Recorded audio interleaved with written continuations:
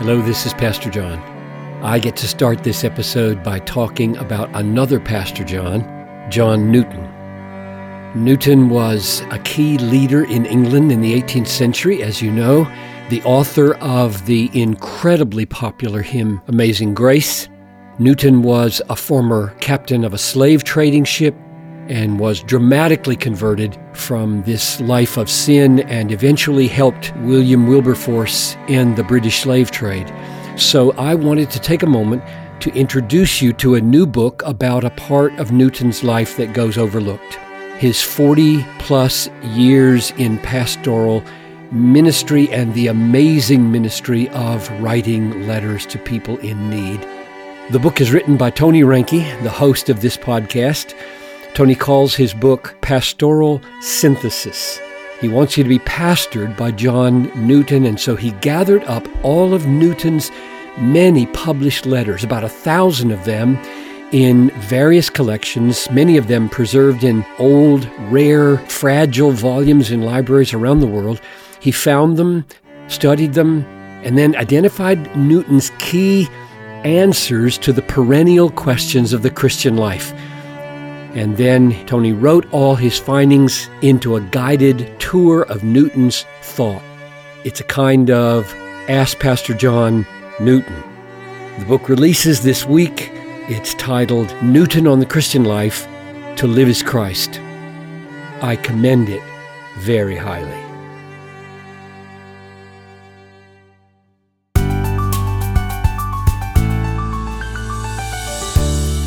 Well, it's not easy to find examples of Christians who got the tough and tender balance just right in the Christian life.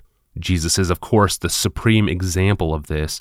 Another example, a fallen example, comes from England in the 18th century in a pastor named John Newton.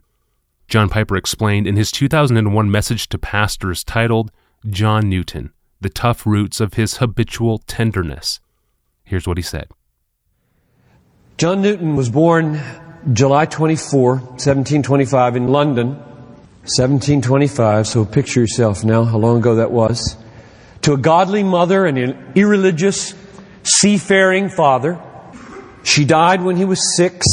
Left mainly to himself, he became a debauched sailor, a miserable outcast on the west coast of Africa for a couple of years, a slave trading sea captain until an epileptic seizure ended his sea-going career, a well-paid surveyor of tides in Liverpool, a devoted and loved pastor of 2 congregations in Olney and London for a total of 43 years, a devoted husband to Mary for 40 years until she died in 1790, and last of all, the writer of the most famous hymn in the English language, Amazing Grace, which you heard and sang exactly as he wrote it, not with that wonderful last verse which we love and he did not write.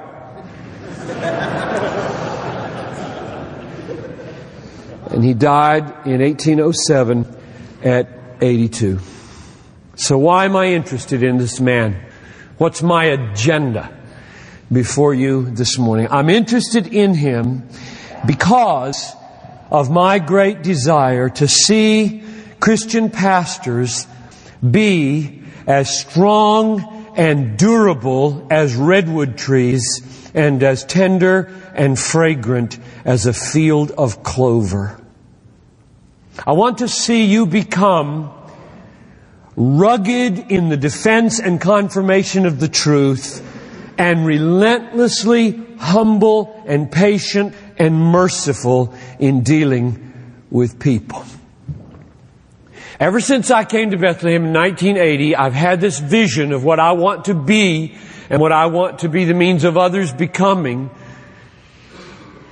Because in the early 1980s, I read Matthew and Mark in my Greek Testament, writing in the margin T-E and T-O beside every tender thing Jesus said or did and every tough thing Jesus said or did. And when I got done, the mixture was amazing. No man ever spoke, no man ever lived like this man spoke and lived. There's nobody like Jesus pastoring today. And I want to be more like that. And I want you to be more like that.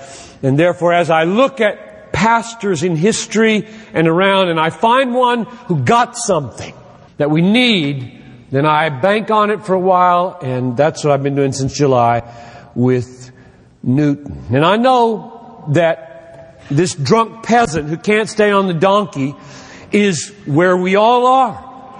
Everybody in this room is falling off the horse on one side or the other on this matter of toughness and tenderness. And so it's risky business in this room to say what I'm going to say. There are a lot of us who are wimping out on truth when we ought to be lion-hearted. And there are a lot who are wrangling with anger when we ought to be weeping. And so I know I'm going to say some things that are not what some of you should hear.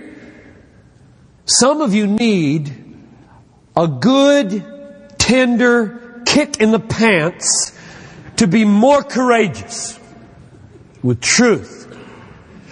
And some of you need to realize that courage is not what William Cooper, Newton's good friend, called a furious and abusive zeal.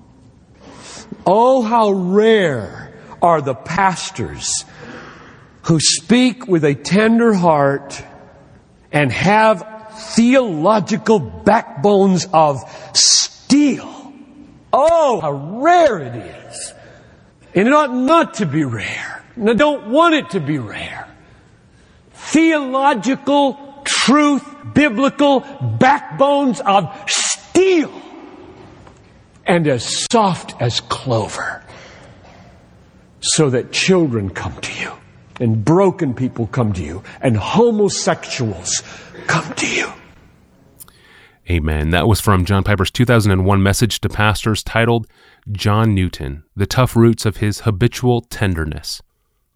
Special thanks to cellist Patricia White for her rendition of Amazing Grace off her album Be Still My Soul, which we are using in this episode. And thank you to Pastor John for promoting my new book here and for writing the foreword to it.